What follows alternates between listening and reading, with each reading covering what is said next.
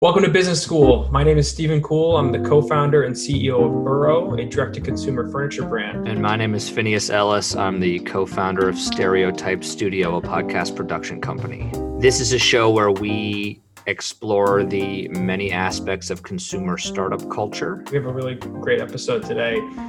Between all the news about racial injustice, the presidential race, and the global pandemic, a lot of folks may have missed something unprecedented happening in the startup world.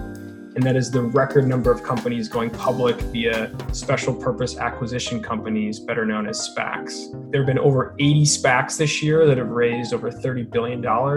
Recent examples include DraftKings and Virgin Galactic. Investor groups create these SPACs or shell companies that go public and have basically 2 years to utilize at least 80% of the money to acquire a business or businesses which then become public. SPACs are considered a backdoor alternative to the traditional IPO process, otherwise known as an initial public offering. Our guest today is Philip Krim, the co-founder and CEO of Casper Sleep.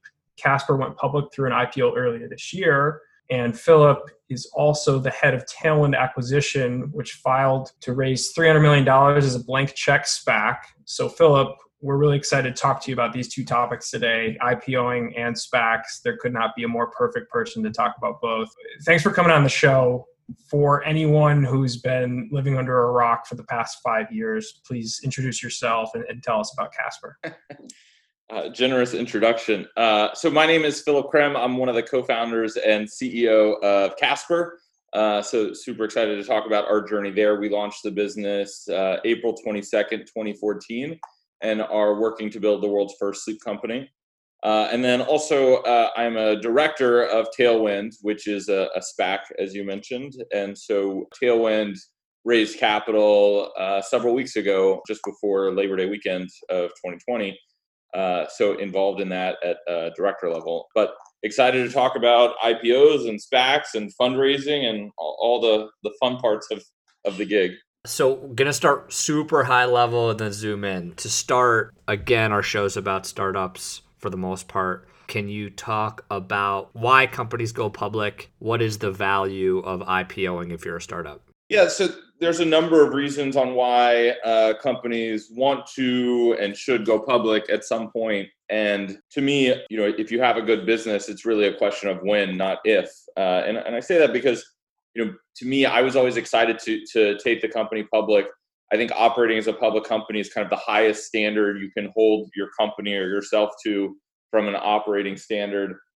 It's great for your employees because it gives them liquidity. They're able to sell their shares. It's great for your early investors who have made money with you along the way and they can generate liquidity.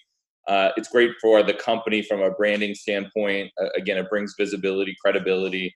At the highest level within kind of the corporate echelons out there. And so I think there are a number of benefits. And at its core, it's a way to raise money. And it's a way to tell your story to public investors who are a different class of investors. But it's a way to add incremental capital to your balance sheet and to continue to scale the business by giving it the fuel that it needs to grow.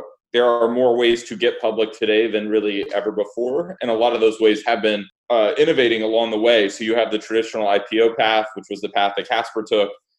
You have SPACs, which you guys have mentioned a little bit. And then you also have direct listings. So you had companies like Palantir, Spotify, and others use a direct listing to get public. All of this is a way to have your shares trade on the open markets here in the US on the New York Stock Exchange or NASDAQ and give you the benefits that we talked about on being public. There are some downsides, though, so I'm also happy to talk about that. Yeah, take us to the downsides. It is onerous for the company. There's the most onerous kind of reporting standards. You do have, quarterly business updates that you have to provide to the street. You have to have public standards when it comes to auditing and controls and cyber protections and things like that. You're also kind of marked every day about your business. And so anytime there's an update, you're getting a new mark on the business. That can be good and bad and have its ups and downs. And overall, it just adds kind of another layer that you have to manage, that you have to think about, that the business has to deliver on. And so there's certainly additional complexities with the business once you're public. Can you talk about the timing of going public? We are seeing a lot of companies staying private longer than expected. Warby Parker, Airbnb, and others are just extending their period for or delaying their potential IPO or the IPO that we hope or think is coming. Can you talk about timing and why companies like Warby Parker would stay private longer and what the right timing for companies like that or you all would be to go public? Yeah, it's there's no hard and fast rule, and you're right. Like companies are voting to stay private longer. Palantir was a private company for 14 years. I think Warby Parker is about 10 years old, and I think it's just a function of kind of capital markets and what's going on.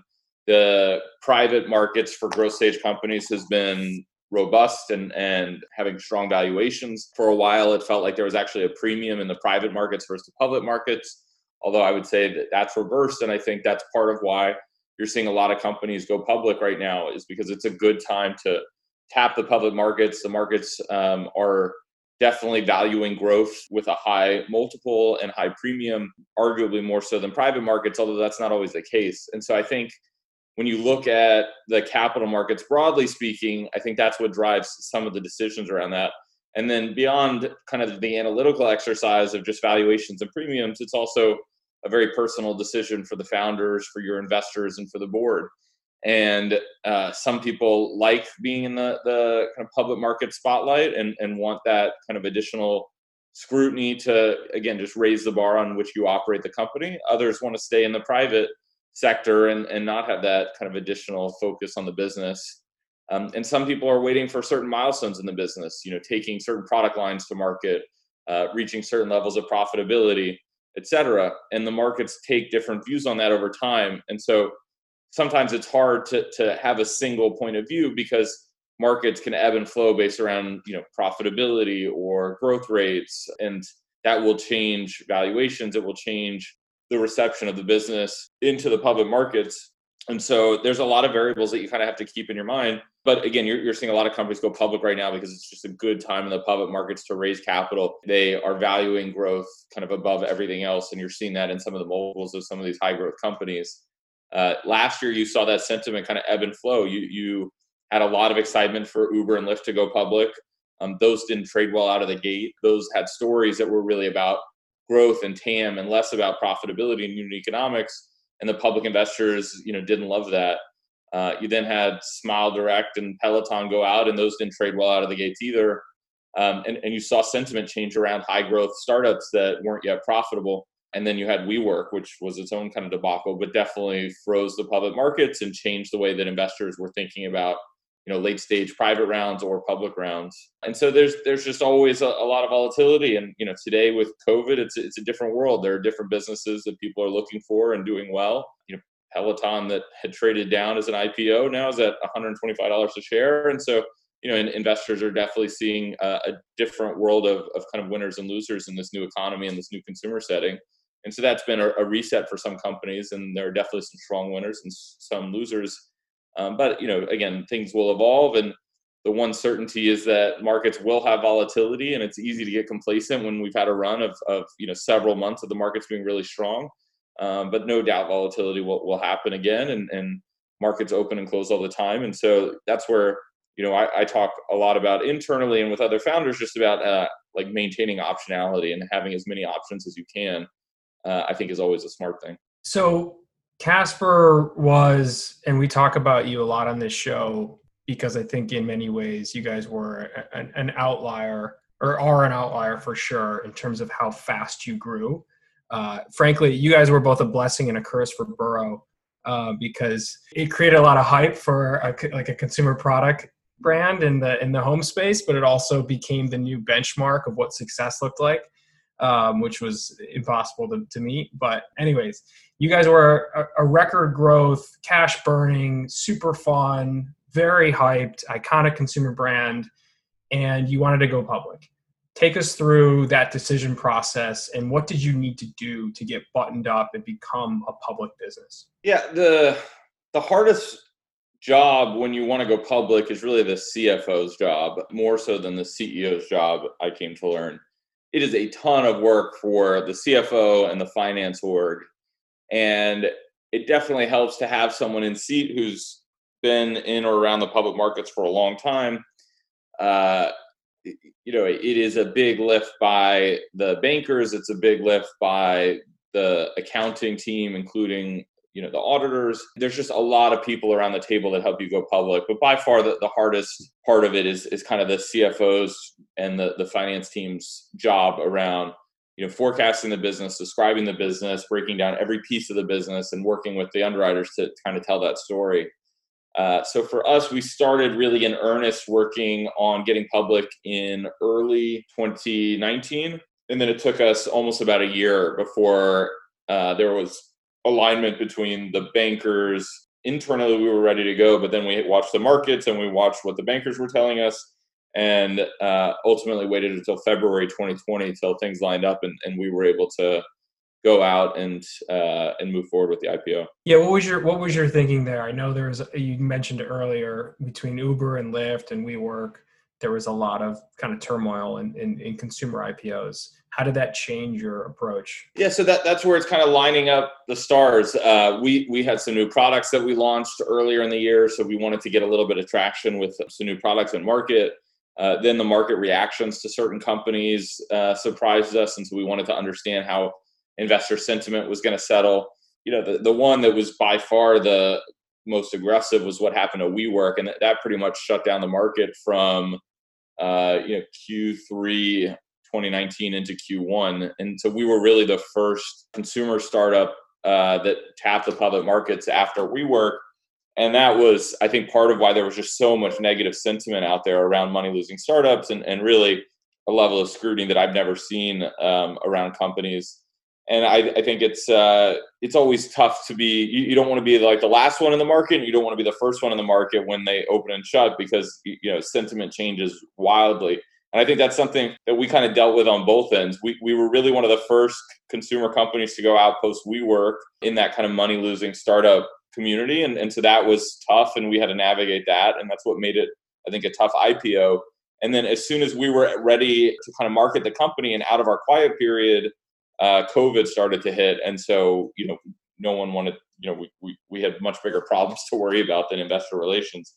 And so we had good timing in the sense that we added close to $100 million to our balance sheet. And that was great because it let us navigate COVID with a bit more certainty that, we were well capitalized to navigate that crisis. But at the same time, it's a difficult time to be in the public markets when no one's focused on you or your business because there are just bigger things going on. And so that's something that we're still dealing with, is just how to kind of get people to pay attention to us and understand that our business is doing well. We've performed well this year, but it's a different game in the public markets than it is in the private markets when it comes to investor relations and how you talk to potential investors. Internally, during that IPO process, what did you have to do from a team perspective, cultural perspective? Like what goes on behind the scenes? What are you telling your employees? Yeah, it was tough for us because of just the amount of press and scrutiny, and you can't say anything back in the press because you're under your quiet period with the SEC. And so we had to explain to the company that it's basically, again, for us, it was like being in a boxing ring with your hands tied behind your back and you're just getting punched in the face and can't do anything about it. And you also, internally just have to be careful about what you say, just again, knowing that there's so much scrutiny on you in the business. And so it was definitely a challenging time for the employees and a challenging time for us because we were just so in the spotlight and really the only company trying to go public during that period that I recall. It was tough, and we tried to communicate as much as we could, and we tried to be as transparent about what was going on in the process. A lot of it is things that we didn't know either, though, that we were figuring out in real time as we navigated the process. I'd never taken a company public before, so we were communicating as much as we could, and it was tough. But ultimately, getting public was a huge milestone for us. Like I said, it added some new capital to the balance sheet. It's a huge milestone for any company.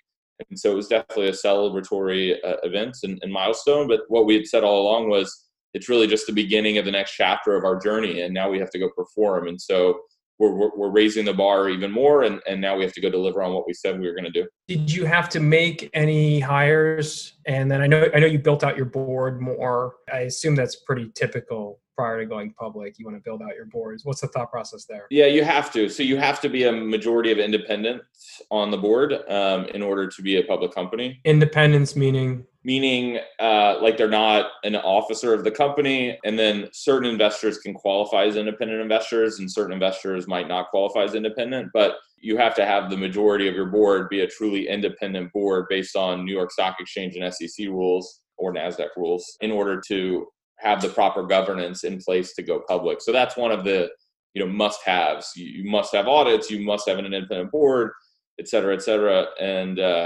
so yeah, we added 4 great directors to our board kind of in the 12 months leading up to the IPO. That's definitely one of the most important things that you have to work on. And the more in advance you're working on that, the better, I think. So there's a lot of aspects and outcomes, it sounds like, when it comes to going public. From the decision point in early 2019 or when you started that process to today, when you look back on it, what parts of it would you say lived up to your expectations? Which parts didn't?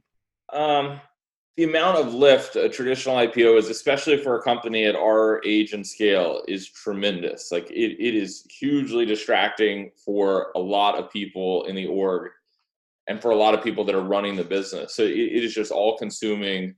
And then the amount of uncertainty around timing was something I didn't appreciate. You're kind of in ready wait mode for a long time, depending on what's going on in the markets. And that's not always the case, right? Like, so the window's been great right now. And so if you were preparing for to go public anytime mid this year, you're probably good and hit your window, and there were no hiccups. But for us, there were a lot of hiccups, and so it was a lot of just ready wait mode, which just meant that the lift for the organization was that much heavier. Like I said, the work for the CFO is just tremendous, and for the finance team is tremendous, and it's just constant effort, and everything has to be perfect. And there's a lot of people reviewing it, multiple sets of lawyers, multiple bankers. And so there's just a lot of scrutiny and a lot of work on everything. And you want it all to be perfect. So, the amount of lift, I think, was the most surprising thing to me, is just, how much work it is to get ready for the public round. And, that's where I think some of the alternatives going on right now are interesting. I think going public through a SPAC is a much different process. It's much lighter lift because you have a counterparty to work with. I think for some companies, direct listings do make a lot of sense. If you have, a deep market, if you have a deep cap table, a big market cap, or a business that people get, I think direct listings are interesting. And I think for some companies, they're big enough or they're mature enough where the IPO process, they were preparing to operate as a public company for long enough before where it's not as big of a lift, and that they can absorb it by throwing resources at it.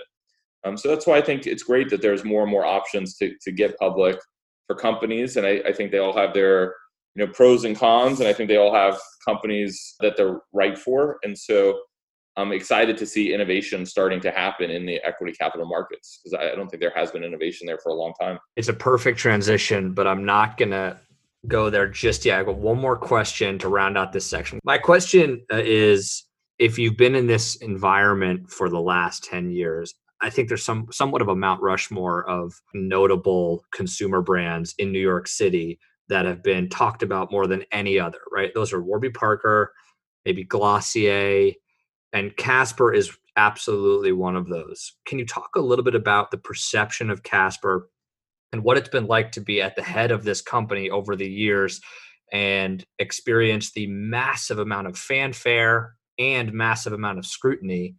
Seems like every week there's another story of somebody saying something about Casper, and that's, the first through the gate gets bloody, or the first through the gate gets all the fame.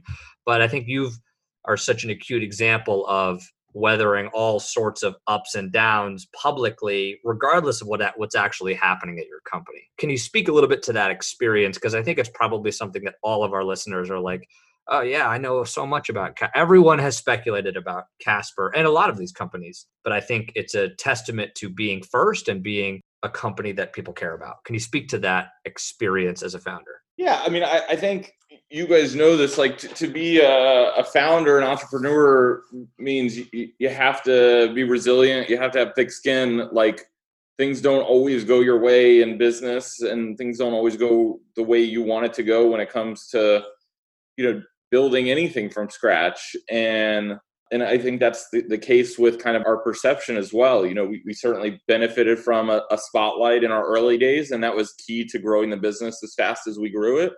And then the pendulum swung, and we had to deal with people that were negative on it. And I think that happens with a lot of great companies. And we talk a lot about how you look at any generational company that's, where they are today, they all have their ups and downs. And that includes Apple and Amazon and just the greatest companies out there all had periods of time where people were scrutinizing them. The stocks got crushed, we're on the verge of bankruptcy, et cetera.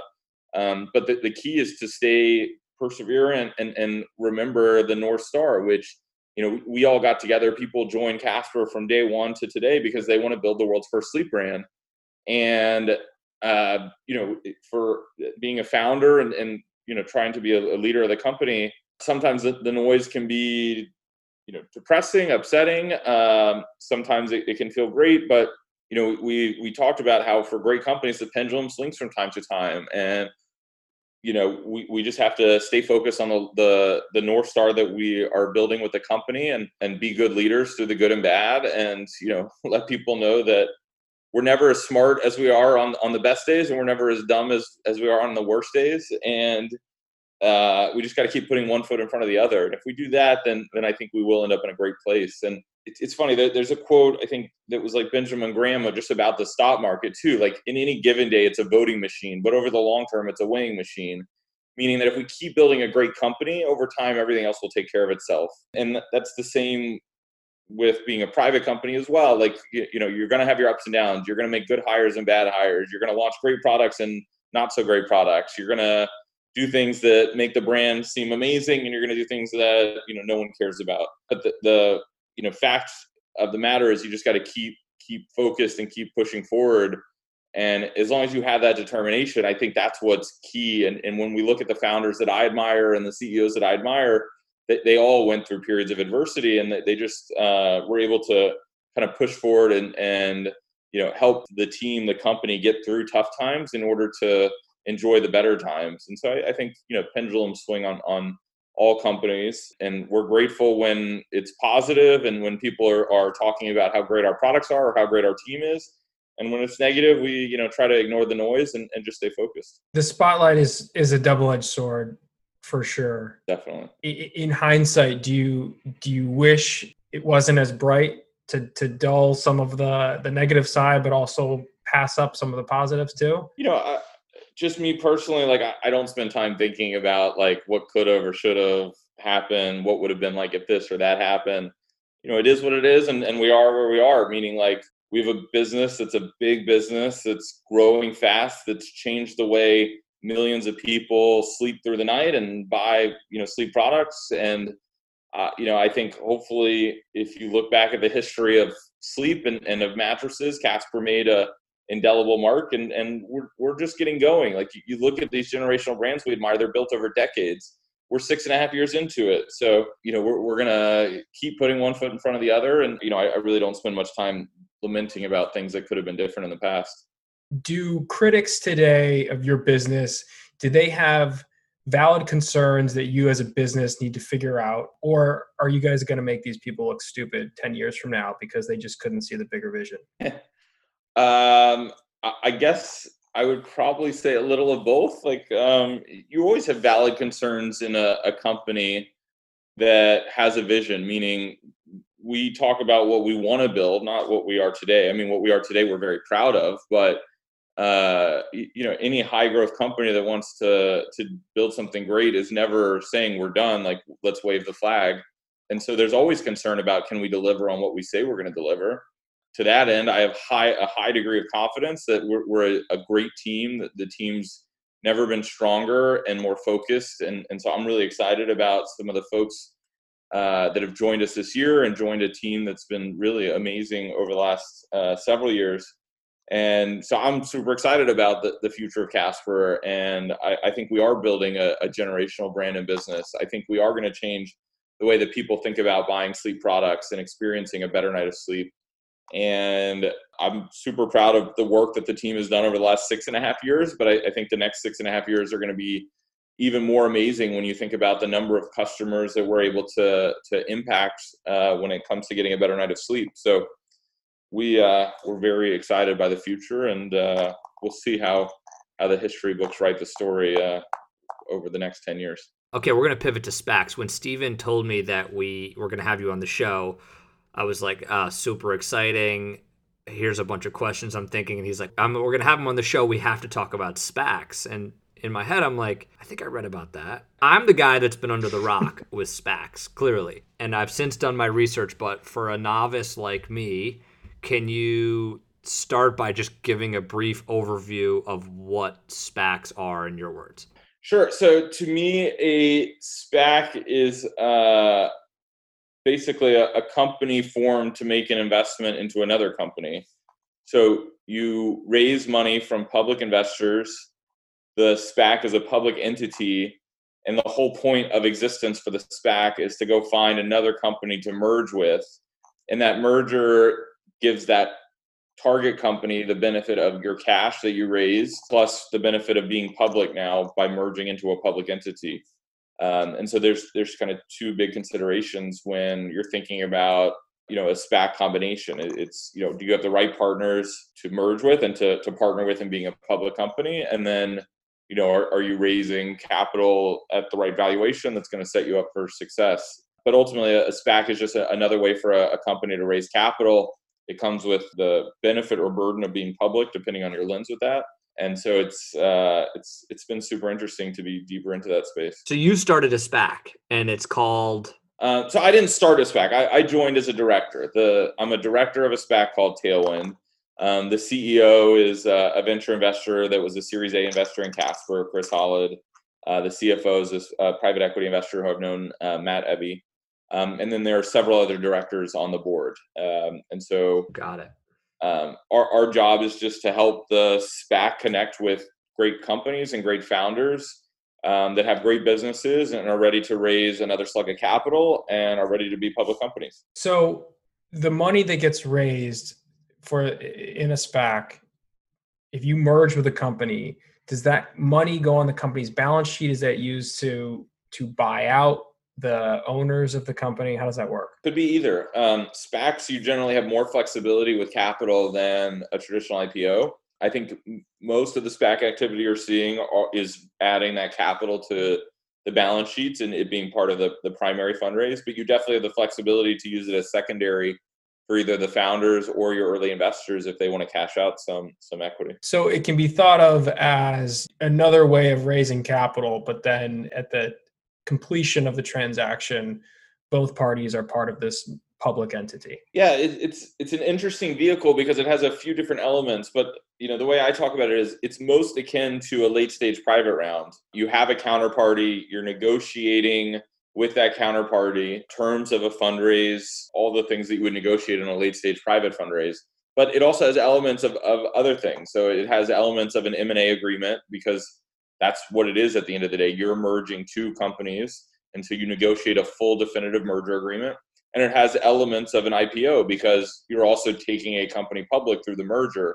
And so you do have to think about equity capital markets and how the street is going to value the business and what it's going to be like to have public shareholders now. And so it's complicated in that regard. It's a complicated transaction. But at the end of the day, like I would say, start with it as thinking about it as a late stage private round. And if you were looking for late stage private capital and also think you're ready to be a public company, then a SPAC definitely could be the right vehicle for you. And so there's such thing as a blank check SPAC, right? That's what you're a part of, where you don't even know necessarily which company you're going to acquire at some point. Tell us about that. Yeah, so all SPACs are blank checks. So you're not allowed to raise a SPAC if you have a deal negotiated with a target. So that's SEC rules. So you have to go out and start conversations after you have the money in the bank. And so every SPAC that's raised capital then starts to go look for deals once you've raised the capital. Got it. And so if I'm a company that is considering a SPAC, I can do that, but then I'm going out and talking to SPACs that already exist as the potential investors. That's right. You would be focusing on SPACs that are already funded and trading on the New York or NASDAQ.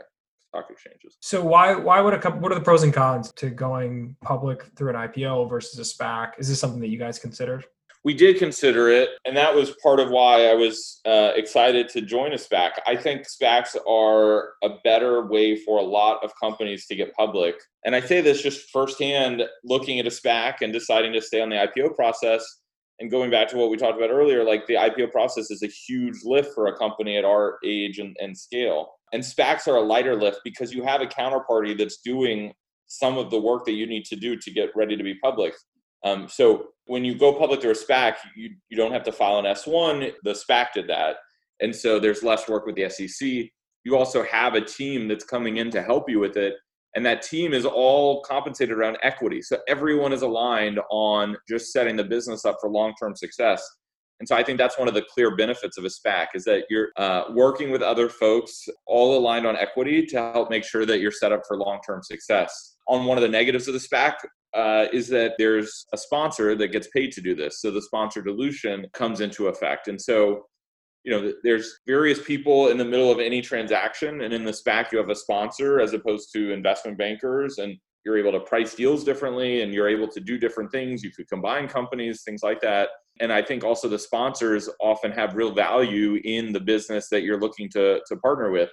And so if there's value there, then I think the dilution that comes with it is worth it. Obviously, I'm biased on the SPAC side, but that's what the founder needs to think about.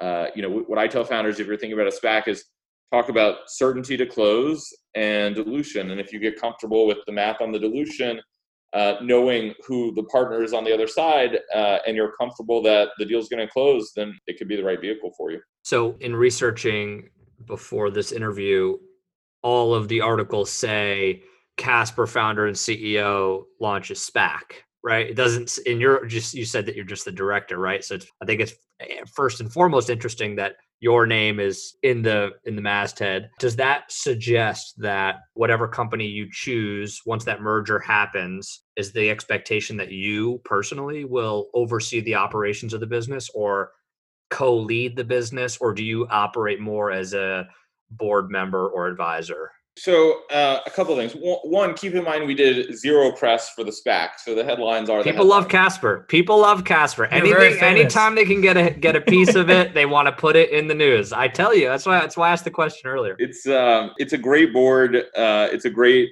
management team. It's a great set of advisors. We listed our advisors in the S1. So it's all a group of operators, entrepreneurs, and investors in the high growth ecosystem. And what is also great about the SPAC product is you can end up putting together the deal in a very bespoke way for whatever the company is solving for. So no matter what, I'm not going to get involved in the operations of the company. I am fully focused on Casper, running Casper day to day. And we made it clear, we're not looking to step into the operations of a business at all. But what we do want to do is help the company transition into the public markets. And so that could be whatever the company needs. So, like we had talked about earlier, the company needs an independent board. If there are people on Tailwind's board that makes sense for the target company's board, then great. They might have the option to join the board if the founder or CEO wants them. Otherwise, we could just open up our networks and help find the right board. And so it's really just trying to understand what the company wants help with. If it's, talking about how to scale a DTC business and work on branding and online marketing, great. I'm happy to help, just like I would help any of my friends with, what they're doing in their business. And, that's something I've always enjoyed doing. It's why I love the New York City tech scene and the entrepreneurial world that we operate in. It's just everyone's out there to, for the most part, help each other build great businesses and change the way that, people live their lives. And so to me, it's just an extension of being able to do that at more scale and later stage than most of the work that I've done in that world. Super interesting. I'm really happy. I feel like that was a really good overview of SPACs for folks. That's really helpful. Before we wrap, what's been the most exciting part of the Casper journey? I know founders in your position typically have some like wild stories from something at some point in time. What's been the most exciting one for you? Yeah, it's a good question. I don't know, it's easy to look back and think about the most recent milestone, which, going public was amazing. It was a huge milestone. It was a great event. It was awesome. But I also I remember signing our seed term sheet with Ben Lear at Lear Hippo Ventures, and that was the greatest moment at that point in time. And then, meeting Tony Florence at NEA, who was our Series A investor, and seeing how excited he got. And he's legendary, as you know, Stephen, because he's built great companies. He's partnered with Mark Lowry, and meeting an investor like that is just awesome. And then him seeing our vision and getting excited and having him want to work with us, amazing milestone. Crossing 1 million customers, amazing to think that we've had that kind of impact on people's lives. Launching the business internationally, huge milestone.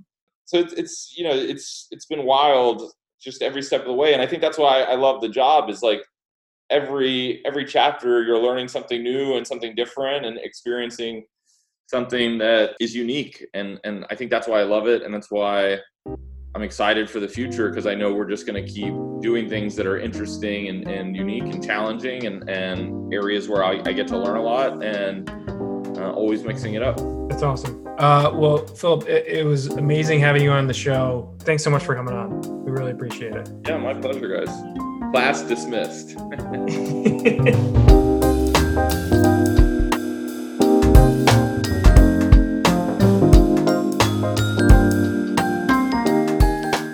If you are wondering how you could support this show, the best thing you can do is subscribe. Wherever you're listening to this podcast right now, hit the subscribe button so you'll be notified when we come out with a new episode.